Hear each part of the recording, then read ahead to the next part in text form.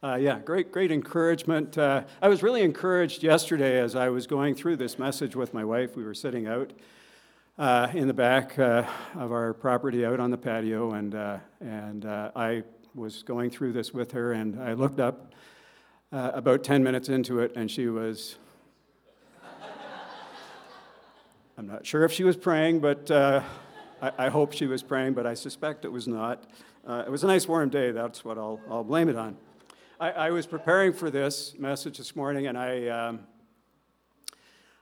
entitled it, because you're asked for a title, Famous Last Words, and I did that Google search of famous last words. You know, you go and look for something cute to say or funny to say at the beginning, and it was really interesting to Google famous last words and read the famous last words of famous people, and they were all lame.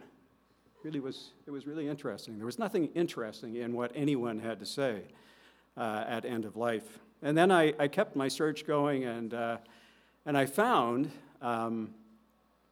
just a site that was just sons and daughters and brothers and sisters talking about last words that they had heard from loved ones, and and famous. But then you could tell as you were reading through those words, the ones that were there written by sons and daughters of believers, and the encouragement and the confidence and the comfort. And it was really interesting to see the difference between famous people's famous last words and just ordinary followers of Jesus' last words. So, a little question for you. If you knew that you weren't going to be here 24 hours from now, what would you have to share, and who would you have to share it with? What I'm going to spend the next couple of weeks going over is the last words of Jesus to his friends and his disciples. He knew that 24 hours before this, following these words, that he would be going to the cross. And that's what I'm calling the famous last words of the most famous person to have lived. In a few minutes, Einar is going to come and lead us through the celebration of the Last Supper, the breaking of bread. And unfortunately, I can't say what I put in my notes, because I can't say that I don't know what he's going to share, because he shared it with us before you all came in. And but typically what happens is, there's the record from Matthew, Mark, and Luke, where Jesus speaks about the significance of the bread and the wine. But I find it curious that John doesn't mention that at all. Of the gospel writers, John is the only one, really, who gives us the rest of the conversation that evening. And it is fascinating. So what did Jesus have to say 24 hours before he went to the cross? I'm not going to read all 4 chapters, although I'd like to. I would encourage you to. I'd encourage you to read through those 4 chapters, and those are John chapter 13 through 16. When John asked me if I would speak or share a message this morning, I certainly didn't know that all of you would show up. How come you're not on vacation, for crying out loud? I was in the midst of reading the Gospel of John. I tend to read and write notes, and the Gospel of John could take me a year to go through. And I think I was pretty well at the end of chapter 16 when John asked me to share. And I got to the end of 16, and I thought, man, I got to go back again. This is significant. This is really significant stuff here. Jesus, knowing that he's going to die, is sharing with his friends the things that are really important. What's really important? And if you're not a believer and you're here this morning and you want to know a little bit more about who Jesus really is, I really would suggest you look at these 4 chapters, or maybe even look at the whole book of John. You know, I actually was talking to a friend this morning, and I said, so you might know who the friend is, the Gideons. What's the most published book that the Gideons have put out? And he said the book of John. It's the love book.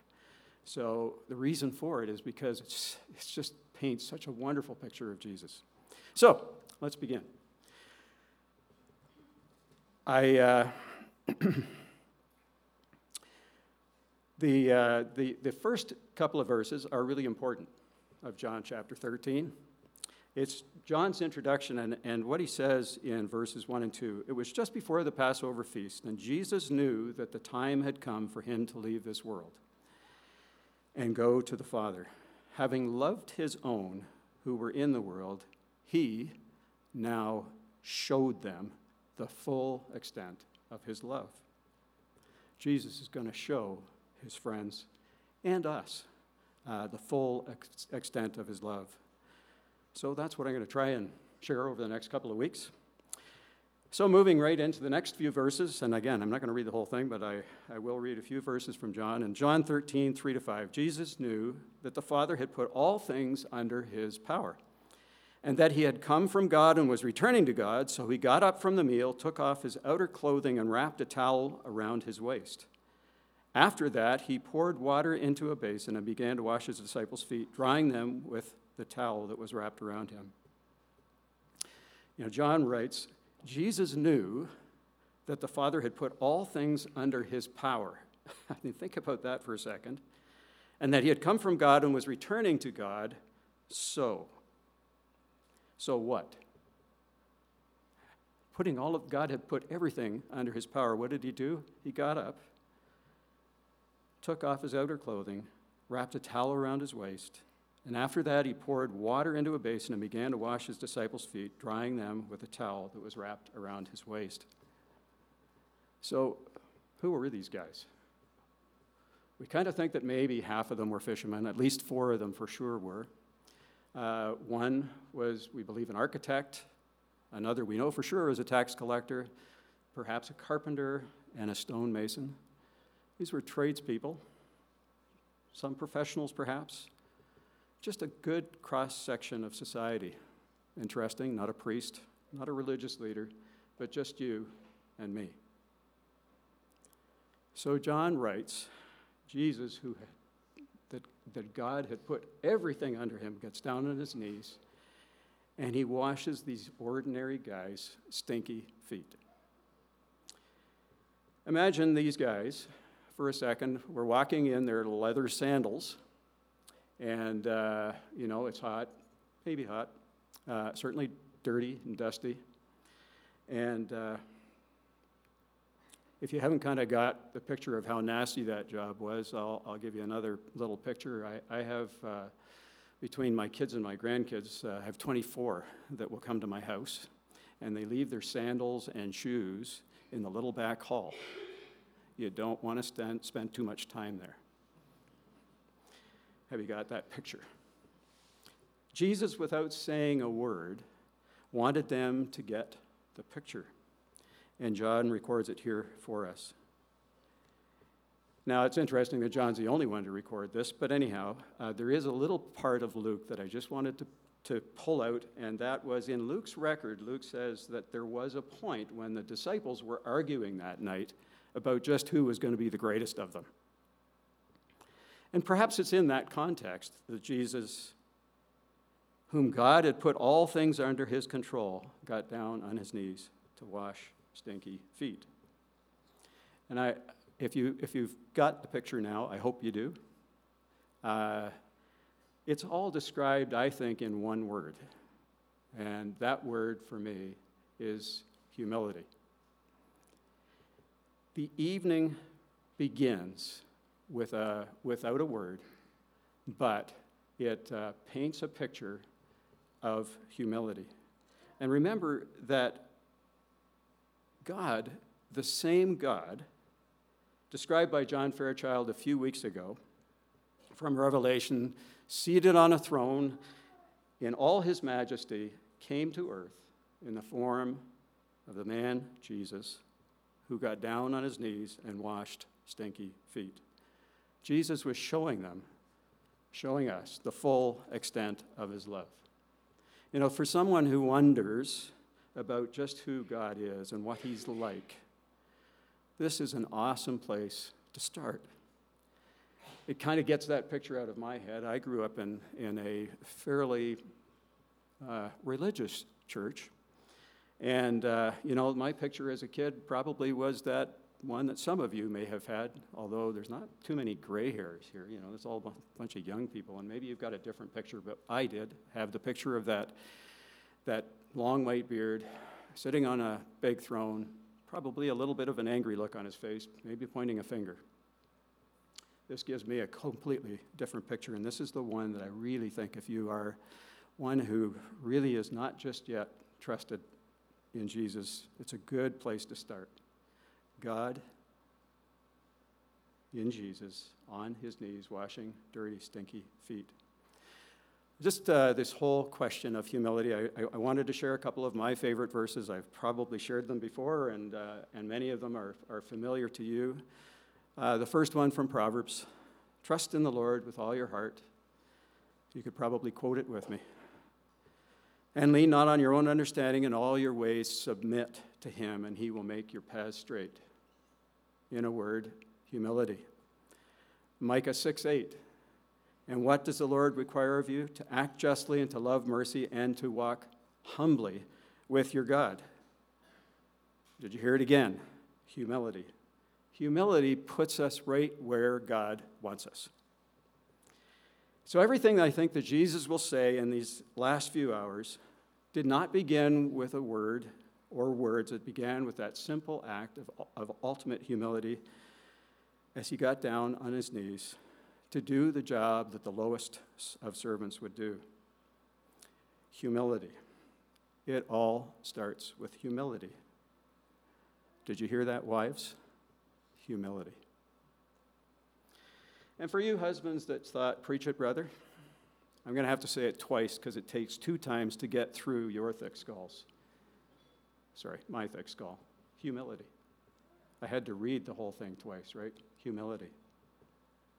I kind of thought for a moment when I was writing that down, you ever think of why Jesus had a ministry of 3 years? You know, we know that Jesus, when he began his ministry at the wedding in Cana, it was 3 years. I think it was because he chose 12 guys and not 12 women. He probably could have finished it in a year. Sorry, I had to throw that in. If you're thinking, okay, I'm neither a husband or a wife, humility. If you, friend, neighbor, employee, employer, it all begins, everything begins with a simple act of humility. And just remember, Jesus was showing him the full extent of his love. And the full extent of his love began with deep, rich humility. And that night, it was washing stinky feet. When I wrote these notes way back, probably 2 months ago, I think I called this the stinky feet premise, because I didn't want to forget it. The stinky feet premise. Sounds like a great book title for this subject, but anyhow. Moving past this idea of humility, there's one other spoken lesson within the washing of the feet that I think we can gloss over too easily. In the midst of washing the disciples' feet, if you remember the story, Peter says, "No way are you washing my feet." And Jesus' response was, "Unless I wash your feet, you have no part with me." So this practical lesson of humility can overshadow a bit the important lesson of the spiritual part of this washing of the feet, and that is that Jesus was going to die to cleanse us with an unmatched cleansing. If I was to add a second word to this, humility, it would be forgiveness. So humility is the beginning, moving quickly to forgiveness. You know, if you think back to, if you're familiar with the Beatitudes, Matthew 5, when Jesus begins the Sermon on the Mount, he talks about blessed is, blessed is, blessed is. And that first one is the importance of recognizing our spiritual poverty, humility, and our need of a Savior, our need of forgiveness, and how that will lead to giving us the keys to the kingdom.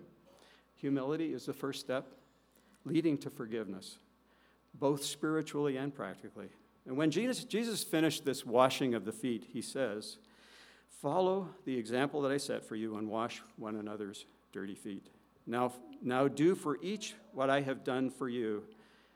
And I love how the Passion Translation, if you don't read different translations, it's really cool to read different translations, but I love how the Passion Translation puts this. Jesus said, "So now put into practice what I have done for you, and you will experience a life of happiness and enriched with untold blessings." All starting with humility, closely followed by forgiveness. There's so much in these verses, in these 4 chapters to go through, and I'm not going to go through them all, but I'm going to actually skip over where Jesus calls out Judas, but it's really interesting. Do you know what Jesus said just a moment after Judas walked out? The next lesson, I think that Jesus was trying to teach them. I'm sure Jesus was trying to teach them. He says in John 13:34-36, "A new command I give you. Love one another. As I have loved you, so you must love one another.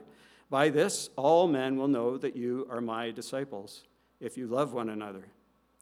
Now, it's interesting, if you're reading in John 13 and those verses, Jesus moves right into another topic, and it's only because Peter interrupts him when he's asking a question about where are you going, which is really funny because it really shows just the humanity of these guys that he was talking to.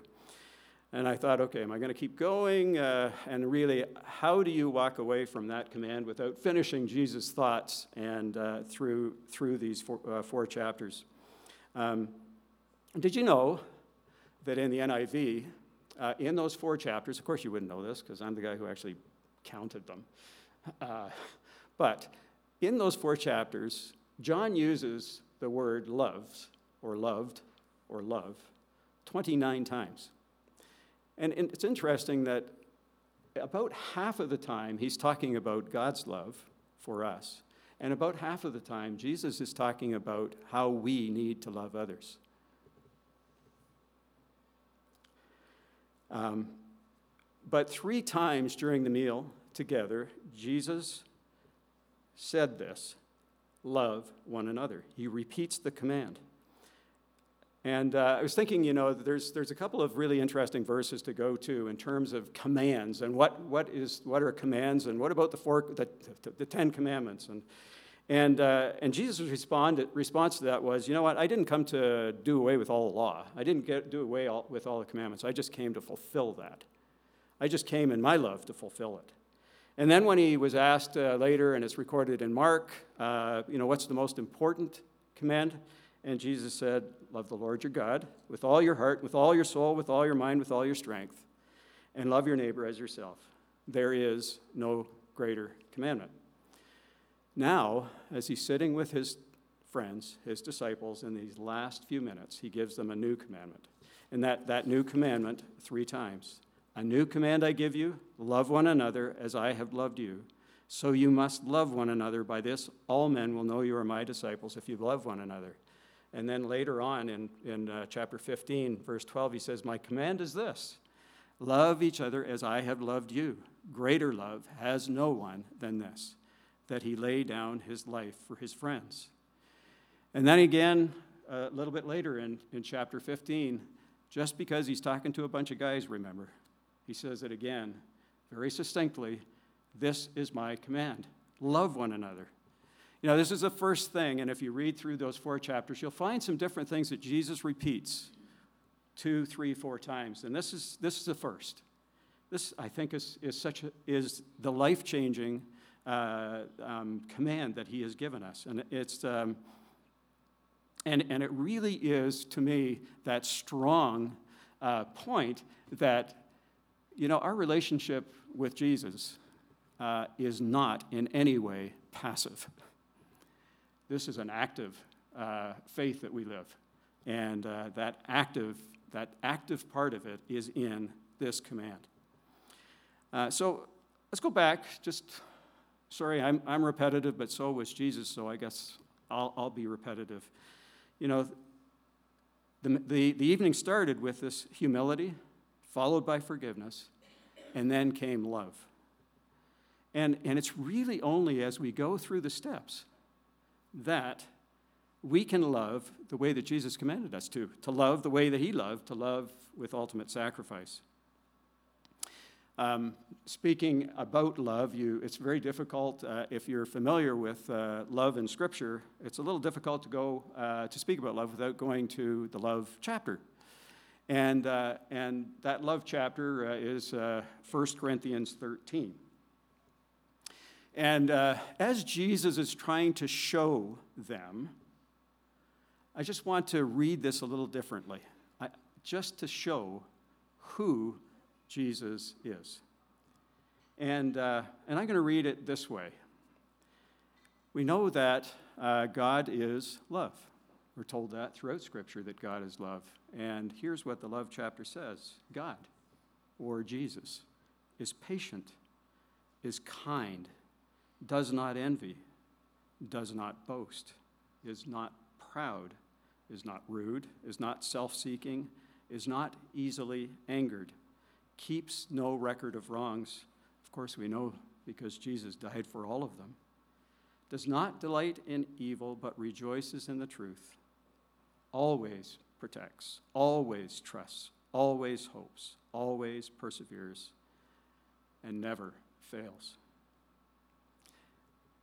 So here is just another picture, part of the picture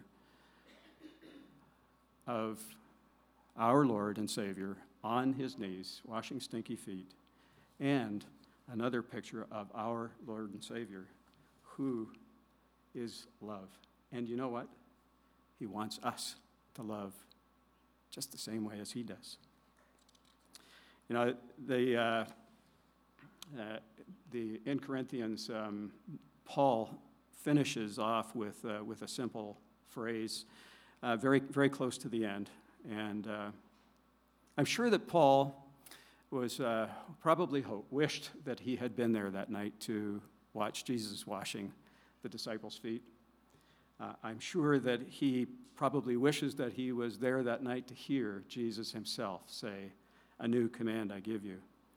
And this is the way Paul finishes off, very close to the end of 1 Corinthians 16:14, very simply put, do everything in love.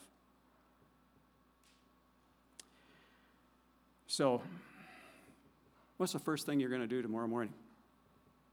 I know what the first thing I'm going to do. I'm going to jump out of bed because I'm going to be late. I play hockey at 7 o'clock on Monday mornings. So I'm going to be thinking about who I'm going to be honking at to get out of my way, because the most important thing that I have to do today is to go and play hockey, and that's not really what God would like me to be doing as I'm getting up tomorrow morning. I suspect what Jesus would like for me is to think of this command: love one another. Starting with humility, moving on to forgiveness, and then loving the way that Jesus would like me to love. So let me leave you. See, they already know. See, they're unbelievable. They're omniscient, the people that are on the worship team. Let me leave you with these thoughts. We don't need to open our mouths to be Jesus followers. We do need to begin each step with Jesus with a good dose of deep and rich humility. We do need to learn the value that Jesus places on forgiveness. By the way, it cost him his life. Jesus gave us a command that would change our lives and change the lives of all of those around us. My command is this: love each other as I have loved you. And greater love has no one than this, that he laid down his life for his friends. Jesus did this to show us his love, and so that we would follow his example. And to close, look at the promises he made if we do that. So now put into practice what I've done for you, and you will experience a life of happiness and enriched with untold blessings. And by this, all men will know that you're my disciples, if you love one another. Next week, we'll look at a few other lessons and promises that Jesus thought were important for his followers. So does it sound like life will be rich and with untold blessings every moment? We'll look at that next week. Ever wondered how you could really love with the kind of love that Jesus wants us to? Again, that comes next week. Let's pray. Father, thank you for these words of Jesus as recorded in John. Thank you for the instructions. Thank you for the promises. Help us, Father, to practice moment by moment that deep, rich humility. Help us to forgive as you forgave us. And help us to love as Jesus loved and continues to love us. Help us to think about that as we begin each day and moment by moment throughout the day. In Jesus' name I pray. Amen. And Caleb, thanks for not shutting me off, buddy. Even though your dad offered you $20.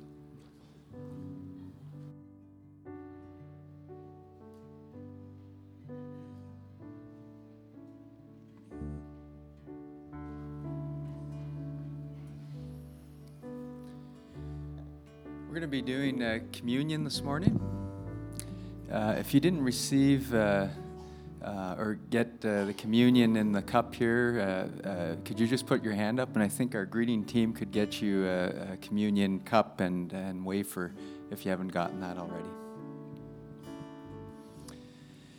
Henry Nouwen, in his book, Life of the Beloved, summarizes communion with the following 4 words: taken, blessed, broken, and given.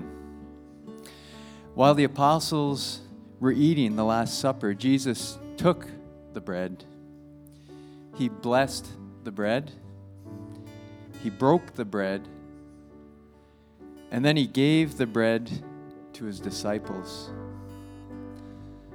So let us now partake of the bread as Jesus has taught us to do.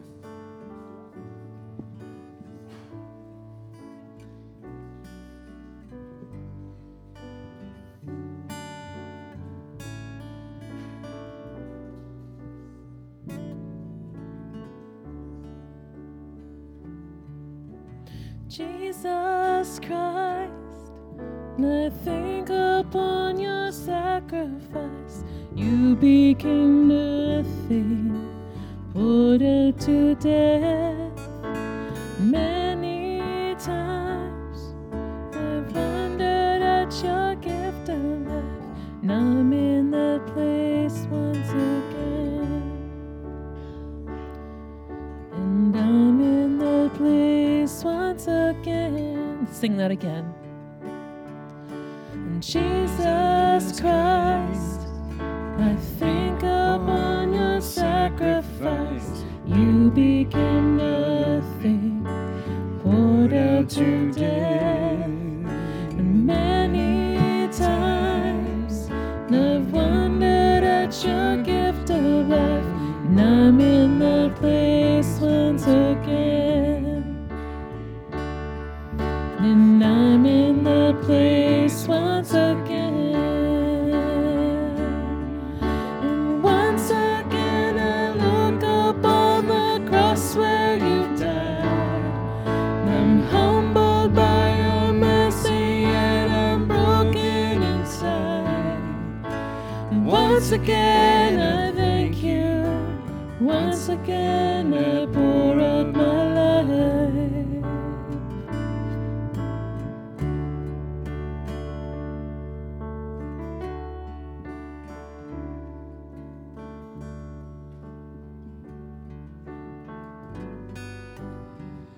In this time of reflection, let us consider that the 4 words, taken, blessed, broken, and given, can also apply to our lives as we live out our life in faith in response to what Jesus did for us on the cross.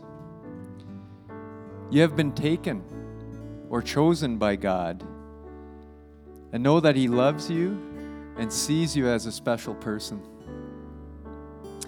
You have been blessed by God. In His affirmation that you are being guided by His love on every step of your life. You are broken as a result of the fallen world that we live in. And your brokenness and suffering are unique to you and have shaped you as no one else. Embrace your brokenness and place it under the blessing of your life. You are chosen, blessed, and broken so as to be given. You are to give yourself to God and to those around you for who you are. Thinking on these words, let us now partake of the cup and remember the suffering of Jesus on the cross.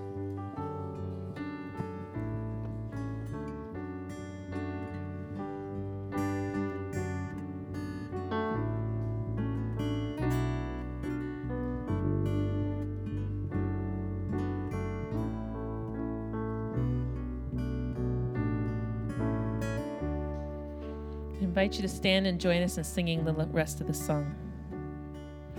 And now you are exalted to the highest place, King of the heavens, where one day I'll bow.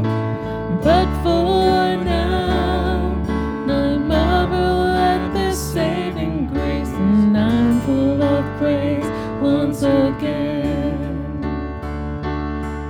And I'm full of praise once again. And once again I look upon the cross where you died. I'm humbled by your mercy and I'm broken inside. Once again I thank you.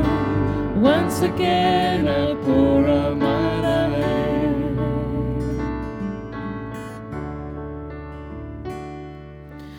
Thank you for the cross, and thank you for the cross, thank you for the cross, my friend. And thank you for the cross, thank you for the cross, thank you for the cross, my friend.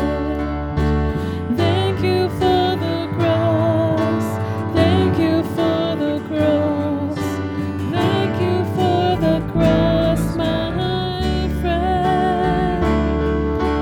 Thank you for the cross, thank you for the cross, thank you for the cross, my friend. And once again I look upon the cross where you died. I'm humbled by your mercy and I'm broken inside. And once again I thank you. Once again I pour out my life.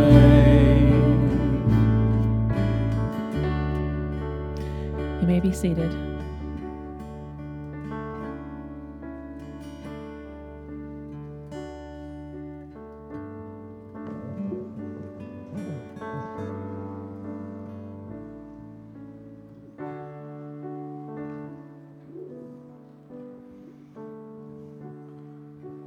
I hope your morning was as blessed as it was for me. I